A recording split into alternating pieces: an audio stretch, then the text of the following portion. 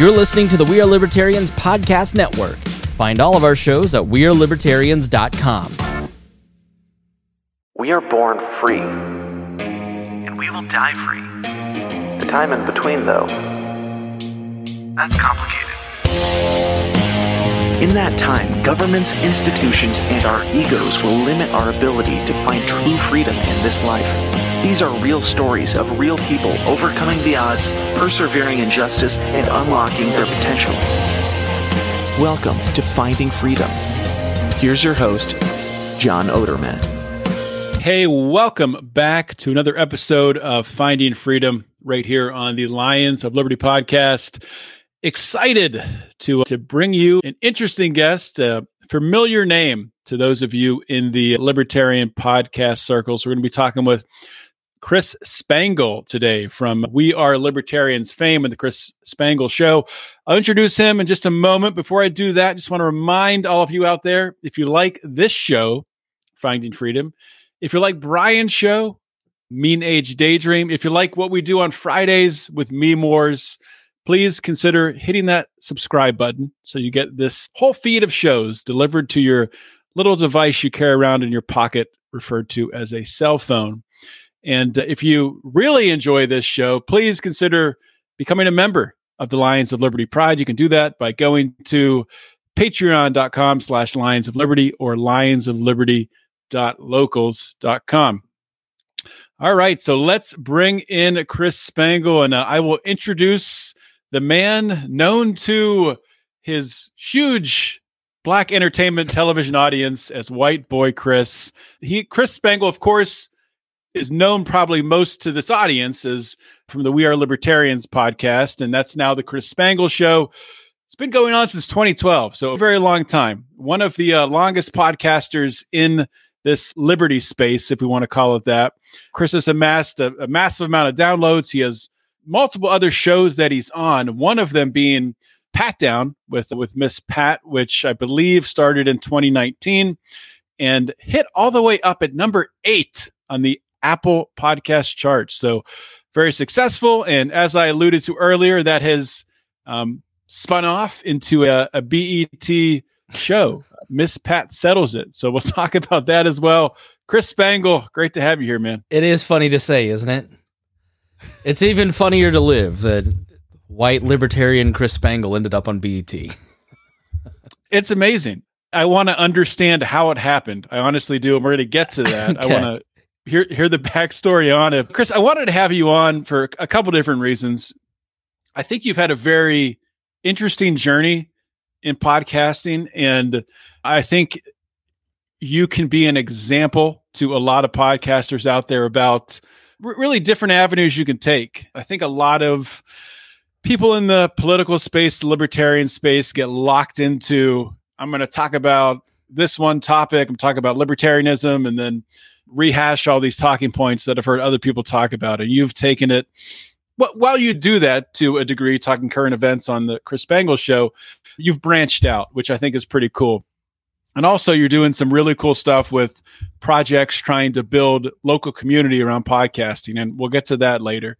But before we get to that, just for my audience out there who doesn't know you, and maybe the ones who don't know your backstory and how you got into podcasting, if you could just start by sharing, what was your first experience with podcasting? How did you get interested in this platform?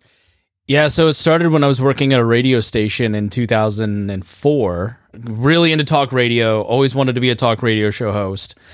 And then 2005, podcasting comes out on the iPod. I had an iPod. I was working this boring desk job, working part-time at the radio station, and just filling my iPod with podcasts. I still have 800 different subscriptions just to follow different shows. And I got a job as the morning show producer there, and I said to them, look, we need to get, this was 2007, we need to get in on podcasting. And our signal was like reaching 2,000 people. It was its lowest rated AM station. You couldn't hear it 30 miles north of town. This is a great way to extend the reach of the show. They're like, this is the dumbest thing I've ever heard. It may have been '06 because the program director that was there, he was like, why would we compete with ourselves? because you're not competing in Fishers. You should be there. And then when he left, I started the podcast for the radio show, and it's still 15, 18 years later is one of the more memorable things. People locally will come up to me and say, I loved when you and Abdul would fight and argue. And it was just reinforced because they were actually hearing it again on the podcast. Then left there to go work for the Libertarian Party of Indiana from 08 to 12. I was there working at the radio station going, I know the Democrats aren't it, and these Republicans, I can't believe what they just did to Ron Paul at the state convention. I'm definitely not a Republican anymore. Why aren't the Libertarians effective? Left there. I was making like $17,000, and I said to the Libertarians, can you do $21,000? Yes. I'm in. Right. So went to work there and just missed doing radio. So I started Weird Libertarians as a college outreach podcast in addition to the Libertarian Party of Indiana podcast. And that changed the course of my life because Weird Libertarians was just friends sitting around talking about politics. We did so much together back in the day because our shows were so similar and still are. It was really about people that feel like your friends sitting around a kitchen table talking about libertarian ideas or current events. And I still think that's like the best form of podcasting is just when people don't try to pretend and they're doing it authentically with each other. But yeah, then there's a bunch of other stuff. The podcast helped me get my dream job at Bob and Tom, where I work by day now. I've been there a decade. Because growing up, you're a huge Bob and Tom fan if you're from Indianapolis. They're a nationally syndicated radio station that does comedy. And having the podcast on my resume and having that little playground of testing things out with Weird Libertarians helped me have the skills to excel once I got the interview.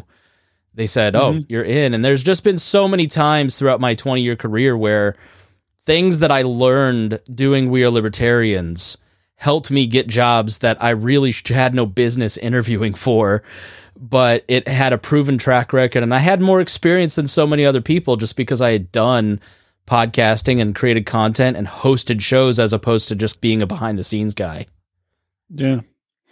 That just reminded me, with you talking about Bob and Tom, did you work with Pat McAfee? Did Pat McAfee work at Bob and Tom? So he was the Colts punter, and they used to have a Colts player in sponsored by Jiffy Lube, and Pat was the guy that came in, and I got to know him pretty well. The first time I met Pat was 2013. It was the IRT radio show that he was doing with Tom.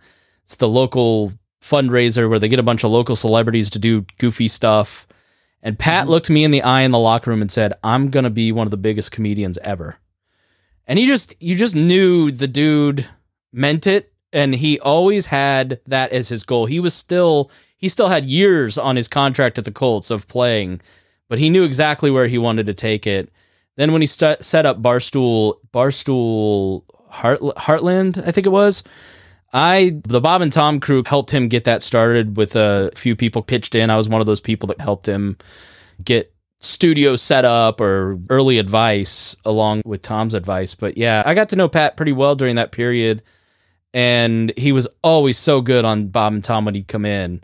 And I don't think I would have predicted like ESPN and dominating in every single thing in 5 years, just a meteoric rise. But I was there at the Carmel Playhouse where he did stand up for one of the first times and just destroyed, just naturally talented. It was just, it was incredible to watch somebody go from pro athlete, knowing where he wanted to go, and then mastering media too. So I'm proud of him. I think it's awesome what he's done. Yeah. And not to go down a side tangent, but not only that rise, but at ESPN, like the amount of power that he has to be able to call out his leadership, to be able to bring on Aaron Rodgers, who's saying things that the leadership doesn't agree with, and then bring him back on after he said that he wouldn't. And there isn't a place that Pat hasn't brought some WWE mentality to it. Yeah. And I didn't think it would work at ESPN, but gosh darn it did. And all the better. I think it's like Stephen A. Smith. If Pat McAfee succeeds at this, it tips the favor towards talent. It's only a good thing to do what he's done, to take his crew. My dad actually did the construction cleanup on his new church place too. Weird connection, but he You walk in there and it is gorgeous. He owns that building. He manages his staff. He controls his advertisers. He has all the power. That's a hugely powerful thing for talent across the board, starting at the top all the way down. I wish him nothing but luck. Like, I want him to succeed and get away with calling out Norby. Yeah, absolutely. Bill Simmons got killed for it. Like, how does Bill Simmons, who starts 30 for 30, who's hugely powerful, get killed? I get why Jamel Hill got let go for it, but Bill Simmons, it's great for Pat. Yeah, it's an interesting angle there that it's good. It's good for talent. I agree with that. ESPN has gotten so stale in so many ways, and it's gotten so political in so many ways. And McAfee's found a way to cut through that and really show what ESPN used to be about back in the day when it was entertaining to the way they presented sports highlights. But that's enough about ESPN. What I'm curious about, so you were going through your arc here as a podcaster and We Are Libertarians and the success there, building out that network. At what point in time did you meet Miss Pat? And can you talk about your first interactions with her? Yeah, so Pat moved from inner city Atlanta and had never really interacted with white people in a significant way till she was 30. And then moved to the whitest community on earth, which is my hometown of Plainfield, Indiana. And was driving home calling friends going, you never are going to guess how big the grass is here. And it was corn, right? So it was just a total fish out of water situation. And while I didn't know her at this time, she apparently came to my brother's graduation because her oldest son and my brother were best friends in high school. And she's like, you didn't notice 6 large black people in your house? I was like, no, I'm colorblind. I didn't see anything. But then when I got the job at Bob and Tom, she'd always come and hang out in the green room and we'd chit chat and we'd lie to each other and say that we'd lost weight and just had a good rapport. And then she started picking my brain around 2019 about podcasting. And I was like, you should do it. Like, all these comedians are getting into it. It's obviously going to be good for your career. It's good for dates. It helps people get to know you a little better. And then she went out and visited Joe Rogan, and I'll have you on if you come on my podcast. If you start a podcast, I'll have you on. So she came back and she said, Spangle, we got to do a podcast. Come over. I thought she was just going to ask me to kind of help her do a pilot episode. And she asked me to be her co-host. And I was like, what? Okay. Literally for the first year of that, I was thinking, I got to get out of this. Look, to be real, the world that we've swam in for the last decade, it's very, racial conversations are easy when you just are one way, right? To be pressured and be put in a situation where you have to defend libertarian beliefs, your general thinking, your personhood, like sometimes, like her and Dion challenged me a lot those first couple of years, especially in 2020 when everything was crazy and George Floyd was going on. It honestly was the best thing that ever happened to me because it exposed me to tens of thousands of people that, and I don't just mean race, ideology, sexual preference, sexual gender, like whatever, right? It's such a broader, wider audience than I'd ever worked with before. We're libertarians, we know that audience. Bob and Tom's very like white, older male, Midwestern, but this put me in these turbulent times in front of an audience and interacting with people that didn't think like me, didn't look like me, had different cultures. And it honestly it's been such a huge blessing for me to have that ability to have conversations. And I think it's why I sort of went a different direction than so many other libertarian podcasters, because I had 2 experiences. It was just not just that, but it was also Leaders and Legends, where I produced this podcast interviewing the local elites, the leaders of all the major nonprofits, the governmental leaders, the sports leaders. So like all these things that I spent 15 years arguing were bad things, I now had to sit and listen to them talk about their rationale for things. And it didn't quite made me think that they were right, but it made me understand that they were like people. So those 2 podcasts, taking a chance and going, you know what, I'm going to do a couple different things that are different, really put me on a different path than I think a lot of other people, which definitely hurt my show, caused a lot of friction with relationships from people within the libertarian community because it seemed to get less open and classically liberal and more lockstep in certain ways. through the pandemic and beyond and the Trump years. But I'm very fortunate that I had those two experiences to help broaden my horizons beyond just what we saw and what we interacted with, which I was just interacting. If you looked at the core of my audience, then it was white, male, older millennial, Christian, conservative men that were straight, right? Oh, Yeah. surprise, right? I've attracted the people that kind of look and think like me. So it's been like a beautiful 5 years of like getting to be put in different places and talk to different people. So I'm glad I met her, but that's how it came about.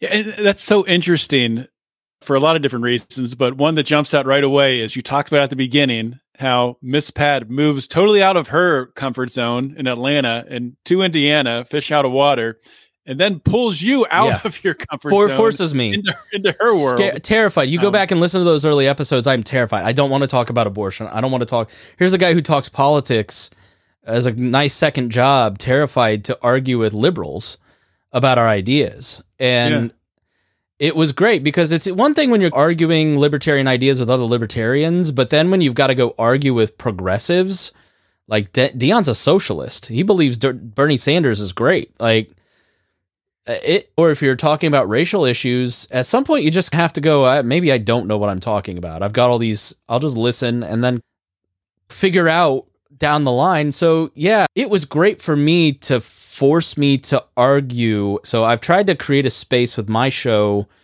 where I can talk libertarian ideas and be in places that libertarians, not trying to appeal to a libertarian audience anymore. They made it clear they don't like me. I'm trying to get people to think about individualism and community in a different way. And I'm proud of that people who don't think about libertarian ideas feel comfortable listening to my show. I think sometimes that comes across as, that's just because you're milquetoast. But my goal is not to be like a more hardcore Dave Smith, right? Dave's got that market cornered. Can I talk to the people that God's put in front of me? For whatever reason, progressives, liberals, a huge diverse audience. And can I make them think about libertarianism in a different way?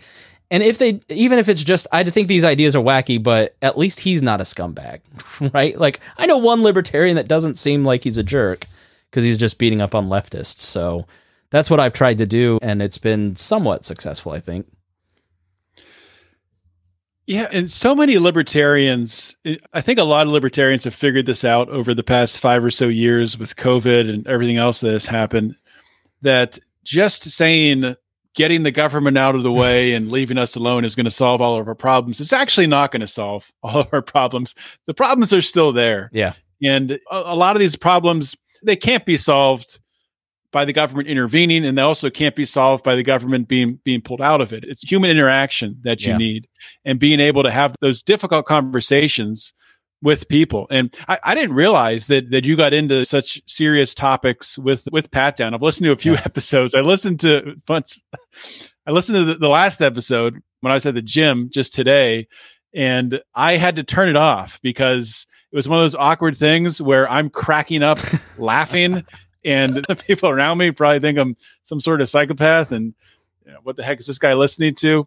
But I won't even say what it's about. Yeah, I always feel conflicted because I'm a deeply Christian man on a very unchristian podcast, but I've said, God, take me out of this if you don't want me here, and he's just made me go right into other deeper places. Those early episodes, especially, if you go back and listen in 2020, we don't know each other. I didn't know Pat on a human level. I didn't know her stories deeply. I'd read her book. When we had COVID going on. We had nothing else to do. That was the only place I could go was to Pat's house in Plainfield, and it was like the best thing ever. It was like jailbreak, getting to go to her house. Now, I'm in Indiana, so like COVID lasted till July 4th. And then I went to Florida. Like, it's different where you live, where Brian Nichols lived. But yeah, it's just about, Pat has a very fundamental principle that I share, which is, let's just create space for us to have conversations that, like, you don't have to know everything, but just tell me what you think. And then we can negotiate from there. And I think people tend to think I need to evangelize libertarianism, therefore I need to read every Murray Rothbard book and know every dot and I, cross every T, whatever the phrase is. Or if you're a Christian, I need to go out and evangelize and I need to read the Bible cover to cover and read all these apologetics books and understand these arguments. And I just don't think you need to do that. I think you just need to make a friend and then tell those friends what you think. And if you have disagreements, that's what Wall was always about, is finding people like Reinhold, who's more left, and Brian Nichols, who's more right, putting them in a group and having conversations. I firmly have always believed in free speech within small groups. And We Are Libertarians was always about tension. Like, I think living in tension and having conversations that scare you are good, but this pushed me beyond my comfort zone because those conversations were always still within that like boundary of acceptable opinion because we're all libertarian, we're all white other than Harry. This pushed me into an audience of hundreds of thousands of people hearing me have an opinion that they didn't agree with and then calling me racist on YouTube. Right? Yeah. But you know what? I'm not racist. Pat and Dion know I'm not racist. I know I'm not racist. I don't care. It's just you can't deal with people's perceptions of your words. You just have to get used to it. Yeah, with that in note, getting comments and the show taking off, take us through your mindset as you're starting to realize, wow, this show is actually gaining steam, gaining popularity. People are calling me racist. Like, what's going through your head when that's happening? Fear. Back then, especially fear. I also met my wife in 2019 and have been growing a family since that time. And like, when I think of Chris Spangle 2015, my identity was libertarian podcaster. That's what I had going on. I had nothing else. I was a mess. I made a lot of bad decisions. I did a lot of bad content. Right. But then building a business, doing podcast consulting while doing the pat down, while having success with We Are Libertarians and Chris Spangle Show, while building a family, like it just diversified my identity portfolio. And so it raised my confidence also to a point now where you just, like when you seek after personal success, you don't worry so much about how people perceive you, right? And if the people you're doing the content with, you're good with them. There were a lot of periods through the first 2 or 3 years of that podcast where I would call Pat or Dion and I was like, I need a gut check. Like, I know I don't ever talk about race. I never have talked about race. I wasn't going to get it right. I didn't always get it right, but did that come across tone deaf? And they'd say, no, you're fine. This person's crazy. Right? So now 5 years in, I know where I should weigh in and where I should just be quiet. There's just, the reality is there are some times where Pat and Dion are talking about something and my voice is just not appreciated or required for that, right? And then there are other times where I want to argue about stuff. So my confidence has gone way up, especially with the TV show. And the majority of it is just like the family. Like, I don't care if any of you don't like me. I care about the 7-month-old downstairs playing with the 5-year-old and the wife that I really have to answer to. Like the opinion of some guy with an anonymous avatar on Twitter just doesn't bother me as much as it did, but it really did 5-10 years ago when I had nothing else going on. Yeah, and congratulations on the family. Thank you. That's awesome, man. I'm happy for you. And I know one thing with having a family and being a podcaster, especially like yourself, having multiple podcasts, multiple projects going on, plus working a 9-to-5 job, is it difficult for you to stay organized, make sure that the podcasting, like recording this interview tonight, is not infringing too much on your family time? Yeah, I'm fortunate in that I work for a morning radio show, so my day starts early, and then nobody bothers me after 1 or 2.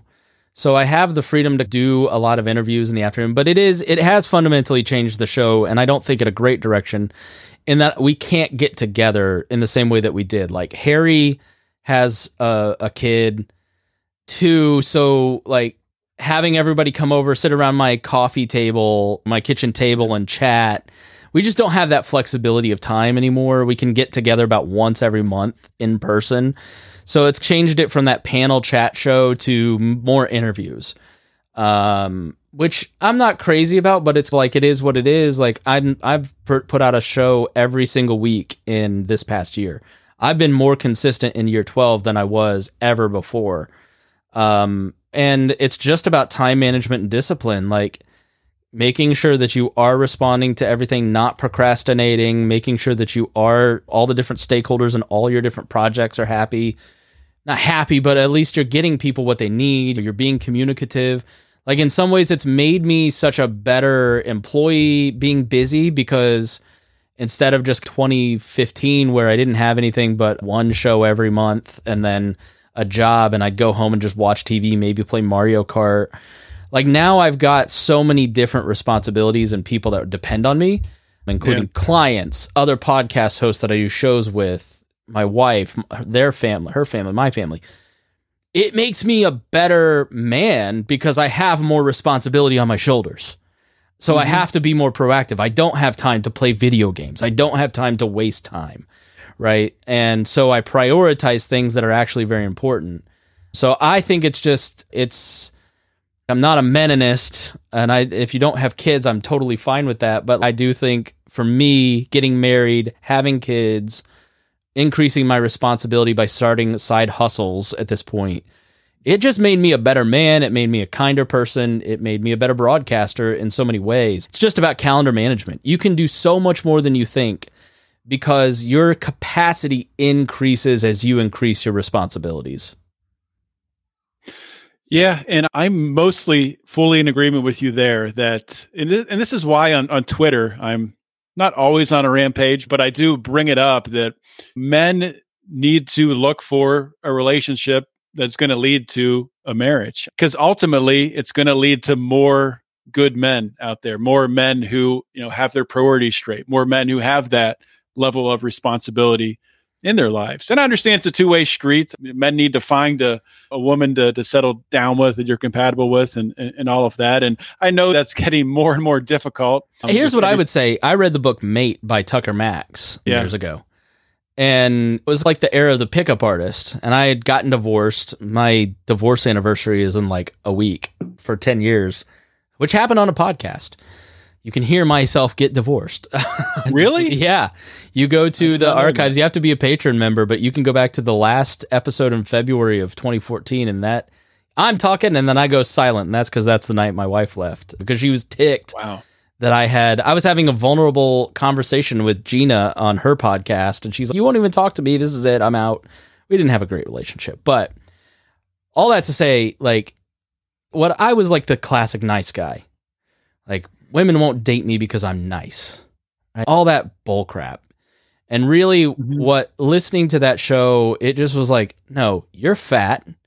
You don't put in hard work on anything. You don't make the effort. You treat women poorly. You do these things. It turned that all those years of Republican and libertarian, personal responsibility never really got turned inward on me. And I went to therapy, went for 4 years as a result of that book and Scary Close by Donald Miller.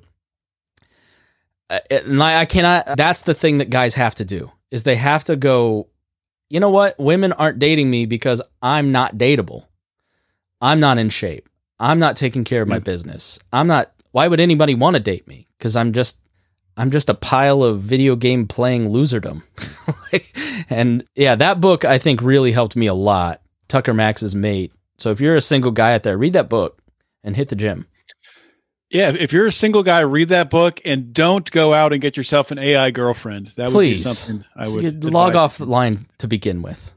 Meet some people. So let's talk about your BET stardom. I don't know if you're in line for any BET awards coming up, but I may be host. Let's never rule that out. We don't know what could happen. That's true. Don't put a limit on yourself. Let's not put a ceiling on it. So when did you debut on Miss Pat Settles It? Was that last year that happened? Yeah, sometime, I still think it's 2023, but sometime late 23. But late 22, I get a phone call or an email or something saying, hey, would you like to audition for a TV show? And I thought, yeah. And then I meet with this guy who is perfectly nice in a very nondescript office with a filing cabinet behind him. And he's talking about a judge show and Miss Pat might be involved. And it was perfectly reasonable that this could be a setup, that I was being defrauded in some way, shape, or form. And Wait, you hadn't talked about this with Miss Pat? No, she hadn't mentioned it. Dion hadn't mentioned it. And I thought that was weird. And so I'm like, I'm being pranked. So I did the audition and they liked me. And the week before I flew out, I texted Pat's assistant and said, is Pat going to LA next week before I give this guy my flight information? And she said, yes. I was like, okay. And then when I got there, they were all surprised that I was there. But I had to audition. I made it through the audition. She had recommended a bunch of different people. I made it through the audition. I made it through to the pilot and then did well in the pilot and made it through there. And I think the initial thing, I was literally the first day of filming the only white male in the entire room, right? Chris, it's black entertainment television. Exactly, right? Every other channel's white television. So they were leery about having me on, but I think it was like a good hook. It's produced by the people that do Jersey Shore, so it was really just top notch. Well done. And I think the angle with me was, oh, he's the white guy. But Pat knows me so well. And I will say the Libertarian Current Events podcast and the emotional stuff that we've talked about in the past, that kind of really helped. Because now when I was in there doing the actual episodes, they were like, oh, this guy isn't just a punchline. He's asking questions, he's reacting. So podcasting really helped with that. Whereas some of the influencer folks struggled and because they didn't do like real life things. But yeah, I was totally surprised. And then BET is tweeting out my face and pictures of me. And I'm just like, I just think it's all bizarre and crazy. But it's like a huge honor to have been selected and then to go and do well and do 6 episodes to get those compliments for the skill of doing that has been huge for my confidence in broadcasting skills. Yeah, it was a ton of fun, but Miss Pat settles it. Long story short, Miss Pat plays like a Judge Judy with real cases, and she settles real cases between just crazy people. Wait, and they're real cases? They're real cases. She's solving it's real money too. It's not made up. I did not know that. Yeah. They go and find crazy people to do these cases. And then there's a celebrity jury and me.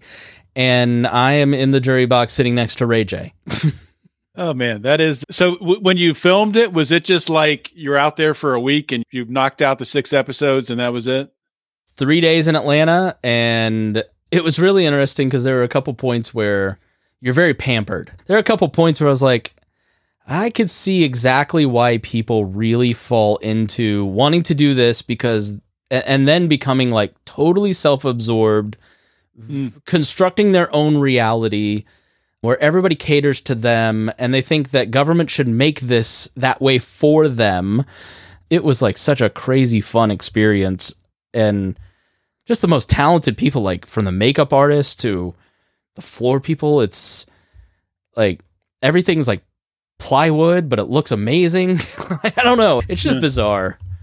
Yeah, great learning experience too. But that's a really interesting point on people from Hollywood obviously becoming self-absorbed, but like an angle to that, like from a libertarian perspective, like living out values as a libertarian. Of course, these Hollywood types are not libertarians, they're liberal, right. But they still have the same viewpoint that we need to lift up the poor, we need equity.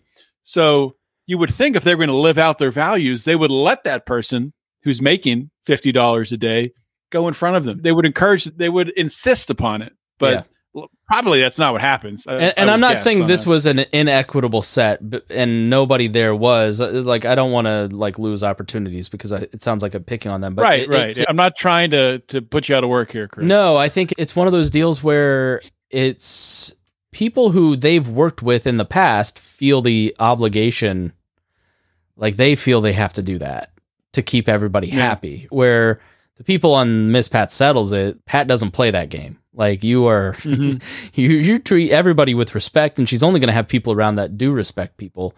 But you get the vibe like, all right, this is, where are they living out their values and where is it performative? Now, I will say I did learn something about unions that it was a lesson. Again, it's putting yourself in those situations where it may not support your biases. Like I work in radio, and when I worked in radio from 2004, there were 13 people working on my AM station. When I left in 2008, there were 2 people left on that station. Fast forward to 2024, there's 0 people and it's in a closet, Like, the industry has been completely shrunk. Now, when you look at a set like that, everybody there is protected by unions. I had to sign a document that basically said I won't go work on any other SAG thing or else something happens or I have to join SAG, right? And I had a conversation with a guy it was during the strike. He said... SAG is the Screen Actors Guild, right? Correct? Yeah. Even though I wasn't acting and nobody was writing, you could still do the show. He's like, yeah, look at your industry where you have no union and look at mine. And I went, oh, okay. Because these people who have tons of money in these studios don't want to pay guys like him doing cinematography any money, right? That was a little interesting point too. Okay, I see why there's unions, and maybe I could be a little more favorable to the private unions. Public unions, no. Mm-hmm. No. Exactly. Yeah, that's the real world experience. When you see it with your own eyes, you interact with a person who's living it out. It really does have the opportunity to change your perspective, contrasted to being on Twitter and people just angrily tweeting back and forth at each other. There's very small opportunity for learning anything from those interactions. I just think social media, and you've seen the libertarian movement change. I think you're more favorable to it. I'm still like a classical liberal, believes liberal democratic capitalism's good. Like, I'm not saying you don't. I was on Mark's, just not to cut you off, but because I don't even know where I fall right now. I was on Mark's show last week, and he asked me about where I am politically. I don't even know what I would call myself right now. I don't even think that federal elections really matter. It's not going to matter. It's just a different person being controlled by the money. So no matter what we do, it's not going to. We're not going to wake up one day and vote for all the right people, and we'll be free, and everyone will be living in this libertarian utopia. That's never going to happen. Sure, should we pay attention to elections for our school board and our mayors and our city councils? Yeah, that could really help you. You could have an impact. But when it comes to this other stuff, I just don't. It's hard for me to get excited about it, other than for pure entertainment. Yeah, I think it's something you need to be informed, just as a rule. But I was talking with Nichols about this today, because he was talking about when I went on Dave Smith in 2018. I could hear your shift away from the libertarian movement then. Mm-hmm. And it really started 2017, 2018 for me. Have you seen the movie Big Fish? Like, I think so. I think is there a book too? I think I read the book.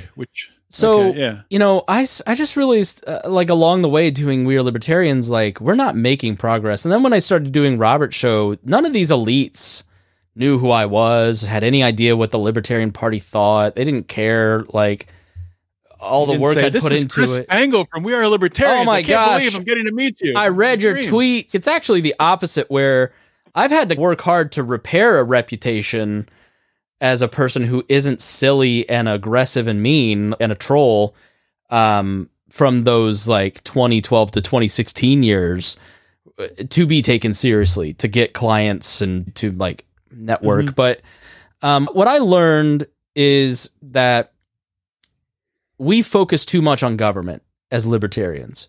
We think too much about government, and we think too much about issues and people and situations that we cannot control. And the important thing for us is to shrink our field of vision. And so if you're going to make change, there's three fundamental ways to do it if you're an individual to express that. There is starting a business, using profit to make change, working within the government to decrease or increase force to make change. And then there's civil society, which is using compassion to solve problems. And far too few libertarians use compassion as a means for change. And they need to shrink their vision to the 100 people that matter in their life and then serve that circle of people. And so if you've seen the movie Big Fish, when Ethan Hawke is carrying his father to release him into the river, all the 100 characters from the movie are there saying goodbye to him. It's the people that are going to be at your funeral that matter. It isn't if your kid, if their memory of you is like this because you're talking on Twitter to other libertarians and man, you've got 100,000 followers and who cares, right? It's how can you start a business? Can you start a nonprofit? Can you start a community group? Can you start just being a better dad or mom, right? I've got a friend who's a social worker in a school and says that the majority of the kids that are in her school for the last decade have signs of neglect. They're from 2-parent households, have good families. It's not a matter of like class or race or anything. It's just this. It's just the phone. Yeah. And we have confused this with reality instead of, and we have confused Donald Trump versus Joe Biden versus whoever the libertarians and RFK and who are these. None of this matters in your life. All you can control is your 100 people, like making their life better, serving them. And so I have just let that fundamentally change me and my show. And we talk so much more about charity. And like, I was the first libertarian podcast to ever do a show on homelessness. I looked all through the directory. I tried to find anybody that ever had done a show on that. And nobody had ever broached that subject or talked about it because it doesn't get clicks. My numbers are far less from where they were 5 years ago because I'm talking more about community solutions and focusing on civil society and building a good education for your kids and not who's a demon and why should we oppose them. And that's fine if that's what you do. And that's going to get you way more traction, but is that really going to serve you, serve your audience, serve people around you? It was 2020 when I just realized I had to get out of it. I brought Ryan Lindsay in, who was a libertarian socialist, because I was like, I don't understand these people. They didn't exist before 2018. There were like 14. I don't understand them either. And so I wanted to understand it and make a relationship with somebody to understand what they're thinking. I learned a lot from him. But I would let him post because he would get like 1 million clicks, like literally 1 million on our Facebook page, because it would just tick so many libertarians off because he'd talk about social justice. And I just started like looking through the comments and I just made a decision to pull him off. And I said, Ryan, this isn't good for you. It's not good for me, like emotionally, and it's not good for the people that we're feeding. So I'm taking everybody's access away. And we just haven't done Facebook since as a brand. That's interesting you bring that up. And I was having a conversation on Twitter, I think earlier today, on this, on outrage porn. And outrage porn goes both directions, right? There's the people who, like libs of TikTok, who are right trying to expose the left through their outrage porn. Where do you see trans content? Do you see trans content on conservative pages, or do you see trans content, John, because you follow trans pages? Because that's what you want. No, and that's right, and that's my point. So it distorts the topic, and it's not ultimately it's not good because it gets people very worked up and very angry, and I think it skews perspective. Yeah. Not to say that there isn't a trans agenda, but it skews the perception, I think, of how big it is and how impactful it is. So how are you going to take that? How are you going to take that, and how does that actually affect your family? This is the exercise that I constantly do. How does this actually affect my kids? What is the application of my values? And so I've been on a mission to think about what I actually believe, because I have to teach values to children now. And when I see all this stuff, I just roll my eyes, because it's not that there aren't activists trying to do this stuff. You're talking to a person who is the third host in history of a trans podcast, right? Because Maya, one of our co-hosts, became trans, and I was like, I want to understand this. Let's talk about this. Let's put this on the air. It wasn't that I totally supported the decision. It was that I just wanted to understand. Maybe more people would ask questions, more people to understand by me asking dumb questions. But for me, the application was, do I just be as horribly cruel to a person who has a lot of mental challenges, emotional challenges, or do I treat them with love, try to understand them, try to figure this out? And when it comes to a lot of the stuff that happens at schools or choices that you make the best choices for your kids. Stop trying to control everybody else's kids because you can't. You have to look at the application. What content are you going to choose for you and your kids? How are you going to spend your time? What's our relationship with our phones? Where's the application of these things, right? And if you take the emotion out of it and start to look at the application, all of the sudden, the vitriol, the anger, the John, I was having like stroke headaches in 2021 because I was just so angry and so amped up and so into politics. And like my doctor was like, your blood pressure is 170 over 130. Like you have to do something differently. And stepping back from politics and starting to look only at the application, I'm at a steady 120 over 80, right? Like it's just a much more peaceful life. So let's talk about that, because that really the reason, not the only reason, but the reason that got me thinking about bringing you on the show was what we're going to talk about now, which I think is a really, of course, I'm saving it for last when everyone else has already turned this off and no one's listening to us. Just kidding, of course. My listeners always listen to 100% of the episode all the way through. But I want to talk about a project you have, building a local community around podcasting. Mm-hmm. And I'm interested in it because I think it's potentially very powerful, and I think it potentially could evolve into really what we see more of in the future with podcasting. So if you could talk a little bit more about your idea, and I think is it in partnership with a nonprofit in Indianapolis or not yet. Set up? I got into this program called Builders and Backers, which is redemptive entrepreneurship, and it's by a group called Praxis. They're connected to Praxis, and there's a group of local entrepreneurs called the Indie Redemptive Labs. And what they wanted to do was find some money to put towards redemptive projects. So the idea is like Christian businesses doing redemptive work, as opposed to exploitative or ethical work, right? Me letting Ryan Lindsay post to get clicks is exploitative. Okay, let's take that away. I almost did the middle finger. Mm-hmm. Let's think about how I can do my podcast as a ethical podcast, which I've tried to do since 2020, 2021. Now let's take that a step further. Now, how are you actually interacting with people in a redemptive way? How can I use my podcast to be redemptive? What's the problem that I have felt, that you feel, I'm sure, over the last 20 years of broadcasting, I have felt intense loneliness from audiences. There are people in your inbox and my inbox that are journaling because they feel a connection to us, because they feel that parasocial relationship where they have built a connection and a friendship with you, but you don't know them at all, right? Mm-hmm. And some people, this is the reason I do not like Donald Trump, is that when you have lived that life, you know how to manipulate and abuse those people for your own self-interests.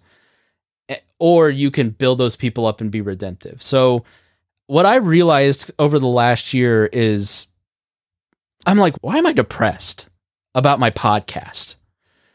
And it was because 2020 killed the trips to PorkFest in 2018 with you guys. It killed the pool parties. It killed the in-person podcasting. It killed the community. Facebook took our group away, which completely killed the brand in so many ways.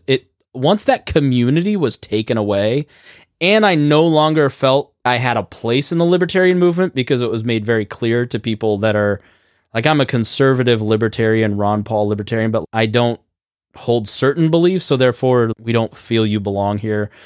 I just felt like I totally without a community, and I got really lonely and depressed 21 and 22, and I started to try to think about why. And it was because that in-person connection had stopped. And that's why the growth had stopped for the show. And so I've been doing podcast consulting, auditing shows, helping people launch shows. And we always get to a point with these clients where it's just, they look at me and they go, is anybody listening? I know there's numbers, I see the downloads, but I don't feel like anybody's there. And it just sparked with me, like, the thing that is the glue for a podcast is in-person community. It is getting to see people in person, even if it's like you guys, where you're just once a year, twice a year, seeing all your different hosts that have been on Lions of Liberty, right? That's enough to keep you guys glued together as a group, other than Mark. And so there's an idea here, right? So what is that idea? Like, the loneliness crisis has exploded. 300% increase in deaths of despair in 20 years. We have only 16% of people feel connected to their local community. You have 30 more minutes of people alone than on average. That's before the pandemic, right? I don't have to go through it. But like some of the most shocking numbers are like millennials, 28% of them don't have a single close friend. Like, it's just crazy. So how can we fix that? The reason that they don't have close friends that they say is shyness. People feel shy, right? Mm-hmm. So can we use that parasocial relationship that we've built with our audiences to invite people to live shows and do live podcasts in local areas? Can we start doing meetups? For Lions of Liberty, you're a national show, but can you get your listeners to do local meetups in cities? Look, we're just all fans of the show. Let's meet in person and start building some friendships around this show that we love. You don't even have to be there. It's just you're facilitating those relationships. The reason Lions of Liberty and We Are Libertarians always got together and worked together is that we had similar mindsets in growth, in audience, in style. And it was always like, how big can we take this? How big can I get We Are Libertarians? Can we be the next big media company? And I realized to get to be the next big media company is actually you have to be unethical to do it. You have to do things and say you're probably got to take libertarian out of your name also. Yeah. I mean, you have to, or you can be libertarian and just go for the hardest core audience. And that's just not me, right? Like I would have to lie to my audience to get there, right? So what's the redemptive path? Let's think smaller. Let's get podcasters thinking local and in person, right? Stop thinking like I want to be the next Joe Rogan. And how can I take my podcast and build local community around me, right? Even if you're in a rural city, like a rural part of the state, can you find 5 other people who are into gaming that want to do a podcast with you, right? In your Tri-County area, right? And if you're in Indianapolis, there's a game store, right? There's 2 game stores within 5 minutes of me. They'll totally have you host a podcast. I've been going out for 3 weeks trying to find venues to put into a directory. I have not had one no. I've had every single small business, co-working spaces, event spaces, and restaurants all say, yes, we are so excited for this idea of hosting you to do a live podcast or a meetup. Most of them are totally free. It's just they are struggling too to get people in their door.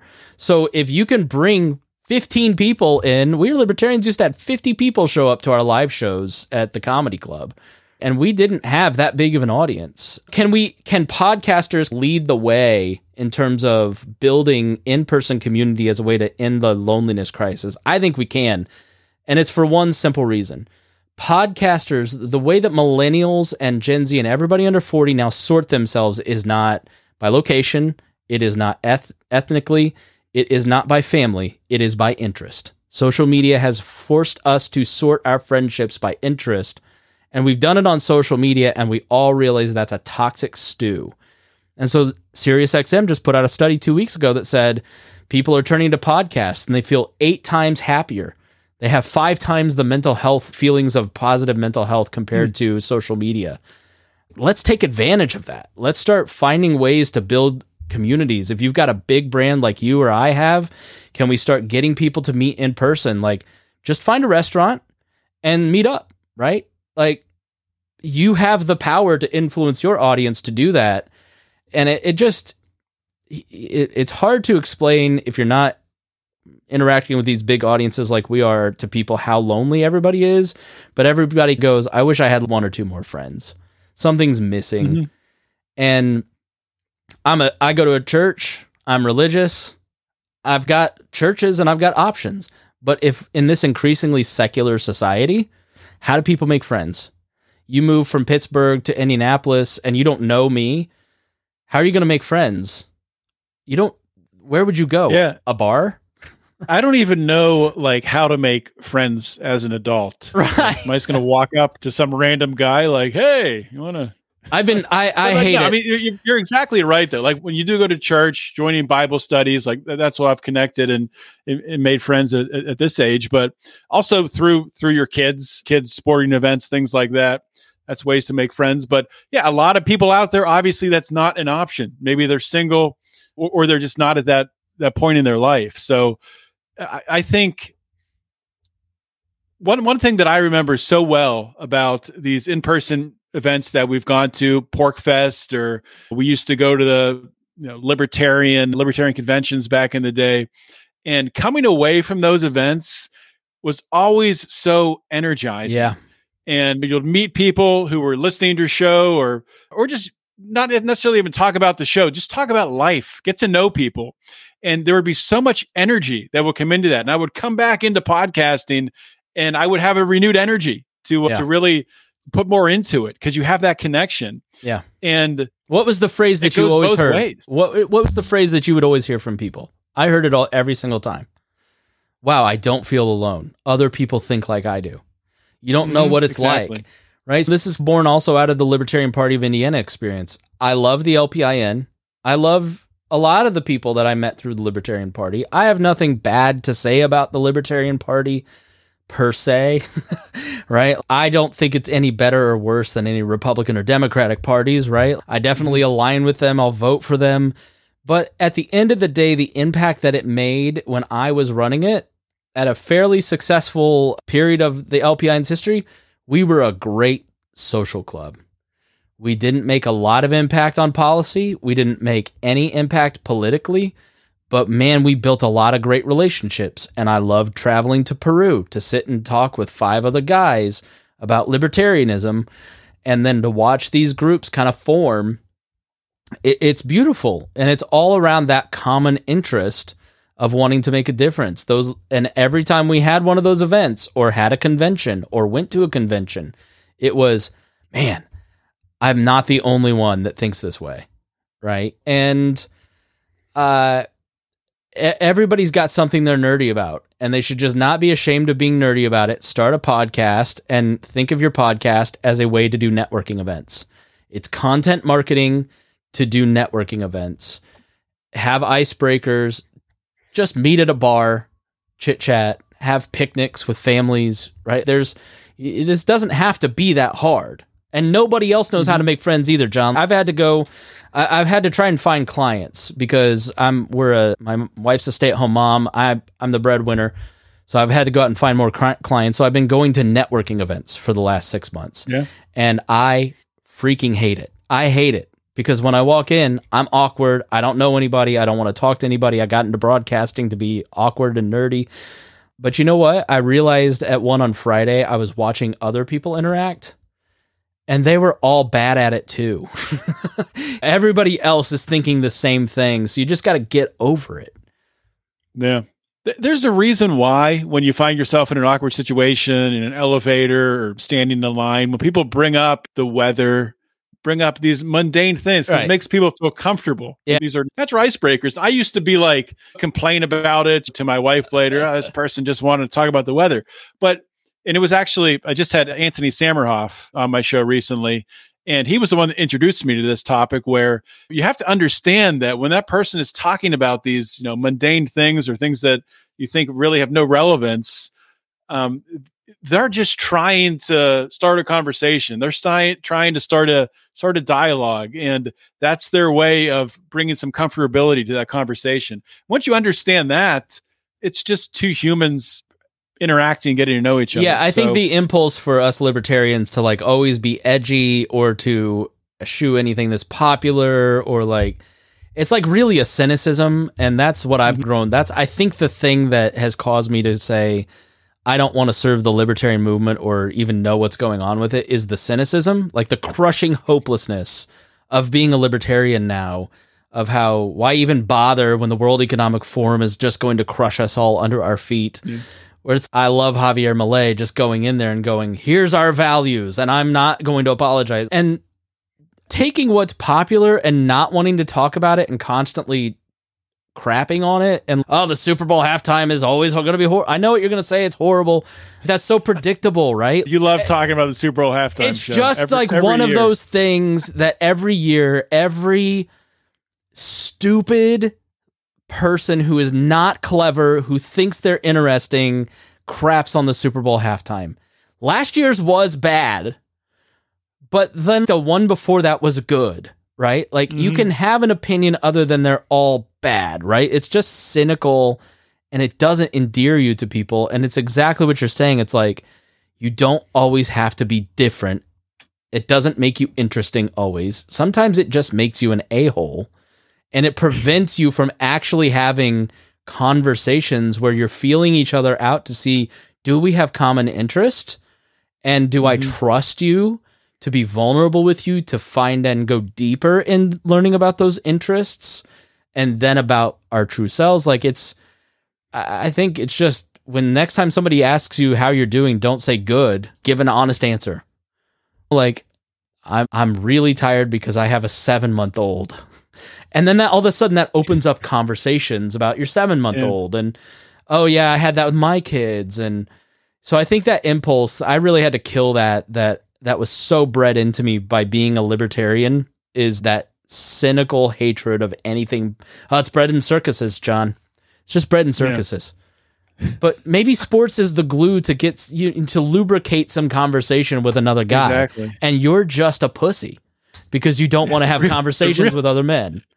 The real bread in circuses is politics, really. Yeah, right. In the modern day. But yeah, so let's one more question here, Chris. And to harken back to the beginning of the show when you were talking about the first podcast you listened to, loading them on your iPod. For those of you out there who don't know, that's where the name podcast comes from, because they were on iPods. But I remember the first podcast I ever found, and I think I listened to it through the computer. It wasn't even on an iPod. It was just something that I had to download to listen to. And it was a Pittsburgh Pirates podcast. And it was some guy who was very drunk talking about the Pirates. And he had to end the podcast early because he spilled his rum and Coke on his whatever he was recording with. I miss that stage of podcasting so much more than. But I listened to that. I was like, this is amazing. I don't know why I was so drawn to it. I was like, this is just some guy talking. Yeah. And I found it and I listened to it. And I remember telling my friends about it, and they're like, sounds weird. I don't know, but it's interesting that connected with me. And it seems like you had a similar experience with your first podcast and wanting more of that content. So what I'm curious about is, obviously podcasting has come a long way. We've come through 2020, 2021, where everyone had a podcast, and then 90% of those people who started those podcasts stopped, and we're coming out on the other end of that, where still there are a lot of new podcasts coming out every single day. But what is the future of podcasting that you see? Do you see a future of podcasting that does maybe trend more towards a localized focus, or do you see any common themes emerging in the next 5-10 years? Yeah, I think it has to go more local. I had a client call today. I'll plug his show, Paradox. His wife does a podcast, and I want to make sure that I honor this by saying it's Andy's mom. Losing a child, always Andy's mom. And Eric Larson does Paradox. Eric Larson. Yeah, I was going to say, I recognize his name, Paradox. Yeah, Eric's been on the show. He's a good guy. Yeah, he's on our network. He's a great guy. His wife does this show. They lost their son years ago, and she started looking for a podcast about grief and losing a child, and there wasn't one. And so she started one and has built this incredibly healing, awesome community around that podcast, right? And as somebody who does this with clients every day, if you go and search your nerdy interest, there's maybe 1 or 2 podcasts. If your interest is like the Indiana Pacers, like mine, there's 10 podcasts. Yeah. And they're usually driven by like some ad-driven podcast network that's going to collapse next year. And we've seen this. How many people in the libertarian space have come and gone, right? But I used to keep a running list of every libertarian podcast on a single page, just as to serve the libertarian movement at libertarianpodcast.com. And it just eventually got too big to do that. There were too many because the interest grew larger and larger. And then you get centralization. And now I don't know of other libertarian. I think Tom Woods is still doing his. I'm doing mine. You're doing yours. Dave Smith, obviously. There's the guy with the backwards hat, but that's like the ones I can name, right? Like it just doesn't seem like there's as many people doing libertarian podcasts as there used to be. And that opens up opportunity because like, why do we have 87,000 books on Lincoln? Because it's always going to be of interest to talk about that topic. There's always going to be something new to explore in the context of the modern day. And this is just going to keep going, right? Like it's not, there's always like a death to the podcasting article. There's one yesterday on Semaphore about this shrinking podcast stuff. It's not going away. It's only going to grow, because if you look at 2014, 30% of people listen to a podcast once in their lives. Now it's 64%. In 10 years, that's going to be 90%. And that's going to be a tremendous amount of new ears that are listening. And it's like blogs or YouTube. Would you ever say to anybody, don't start a YouTube channel because there's just too many? No, you get in on it because it's centralized and there's a search and people want to create content. The problem is there's so much good content. You've probably seen it on your end. It's become a lot harder in the last 2 years to do these independent podcasts than it was 2016, where we were it, right? There's now major, massive budgets being put into podcasts doing national content. So just thinking like a free marketer, where are those independent podcasters going to start to think, right? Because the money, follow the money. You and I have both tried to monetize these national networks. It's hard to find clients, and we don't hit a certain economic download point to get to the advertisers that we need.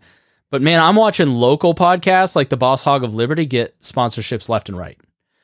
And so I'm going, okay, if these local podcasts can walk into a place and get real partnerships and get $12,000 a year for a title sponsor, and now all of a sudden I'm moving over here to focus on this because I can get my podcast paid for. So I just think in terms of the competition for ears and the lack of dollars that can be made in a broad sense, but can be made on a local level, you're going to see a shift towards local content and people trying to be influencers in their town, their counties, their cities.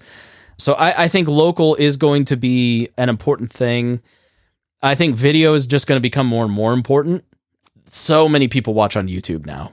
So I think you've got to be doing video, but I'm trying to think like what's 5 years from now, everybody's going to be doing in-person stuff, because what's the next frontier for podcasters? We've done audio, we're doing video. We've got the monetization pieces in, subscriptions are starting to wear out. Everybody always in an industry like this tries to innovate. And what's the place that nobody's innovating in? Local, in person. And so if you can be in person and local and be first in, now you've got a great position like we have in the libertarian space because we were first in. And then other guys came and ate my lunch. I don't know about yours because they were fueled by bigger networks, but they just like be the 800 gorilla of Indianapolis or Pittsburgh, right? Be there 5 years before everybody else. So that's where my head is at with it.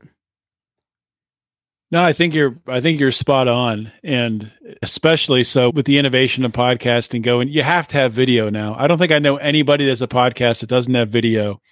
And what's the next natural step? And I used to think that, I don't know for how long I thought this, but I used to think that local businesses would be starting their own podcasts, and that would be a method for them to bring people through the door. But really, I think it's solidified for me today and talking with you today. That's not the path for local businesses to bring people in the door. The path is to partner with podcasts and bring those people in who know what they're doing, rather than having an additional expense where they're having to buy equipment and all this and have someone on their staff who knows what they're doing. They can just outsource that to a podcaster, local podcaster, and bring them in, and everybody wins. So there was a local down in Bloomington, huge food town I used there. I just had a conversation with them. They're a food podcast, and they're sponsored by the local CVB. That's an easy ask, right? And everybody wants to do a podcast. It's like blogging 2005. It's like YouTube. It's social media 2010. Everybody knows they need to do something. Facebook ads aren't working the same way for businesses. Google ads aren't working the same way. The cookie situation is destroying that market. They don't really know where to put their ad dollars. And so they can, when you're not going to charge them nearly what they're spending on all that other stuff. I've not had a client that I've worked with that didn't get sponsorship because they know someone in their network willing to take a risk on the small amount of money that person is asking for their podcast. Yeah, I think you're right. Like, the other thing with corporations is there's always like an old guy in the structure that doesn't quite get it. So they don't want to spend money on the equipment, but they might be talked into $2,000 for advertising. So yeah, you can also just, through these networking events, you never know who's going to be a fan of your show. Brian Nichols has had some really crazy successful people come up to him at some of these things and go, I love your show. How can I get involved? So yeah, you get me started talking on podcasting. Like, I liked libertarianism, but like for me, it was always building We Are Libertarians that was as exciting as anything we were ever talking about. Yeah. I won't take up any more of your time today, Chris. This has been an awesome conversation. We both have our families to get back to and dinner to eat. At least I do on my side. I'm starving here. Yeah. So let's do the plugs and tell everyone where they can find your stuff, and then I'll send you on your way. Yeah, everything linked at chris-spangle.com, and then look up my name in the podcast directories. Please check out the Chris Spangle Show. I'd love for you to come check us out again. And then the podcasting and platforms, if you found this helpful, that's my podcasting show. And then the Pat Down. All right, Chris Spangle, thank you for coming on Finding Freedom. Thank you for having me, John. All right, guys, that was another awesome show with the guest today, Chris Spangle. Went on longer than I planned, but just a great conversation talking about podcasting, talking about the future of podcasting. Really interesting story that Chris has. Very unique, how he's been able to parlay his podcasting into different avenues of success. Getting on BET, for one, as a white man. Very, very cool stuff. And definitely check out all of Chris's stuff. Of course, it'll be linked to on the show notes page as well at lionsofliberty.com. For today's show, that is really all I have. I'll just remind you one more time to subscribe. Subscribe to the Lions of Liberty Podcast Network if you want to get all three of our shows. If you want just this show, Finding Freedom, you can find just Finding Freedom on any podcasting platform. Losing the ability to talk here at the end by searching Finding Freedom with John Odermatt, and it'll pop right up. With that being said, I'll be back next week with another awesome interview. In the meantime, always remember to keep your head up and the fires of liberty burning.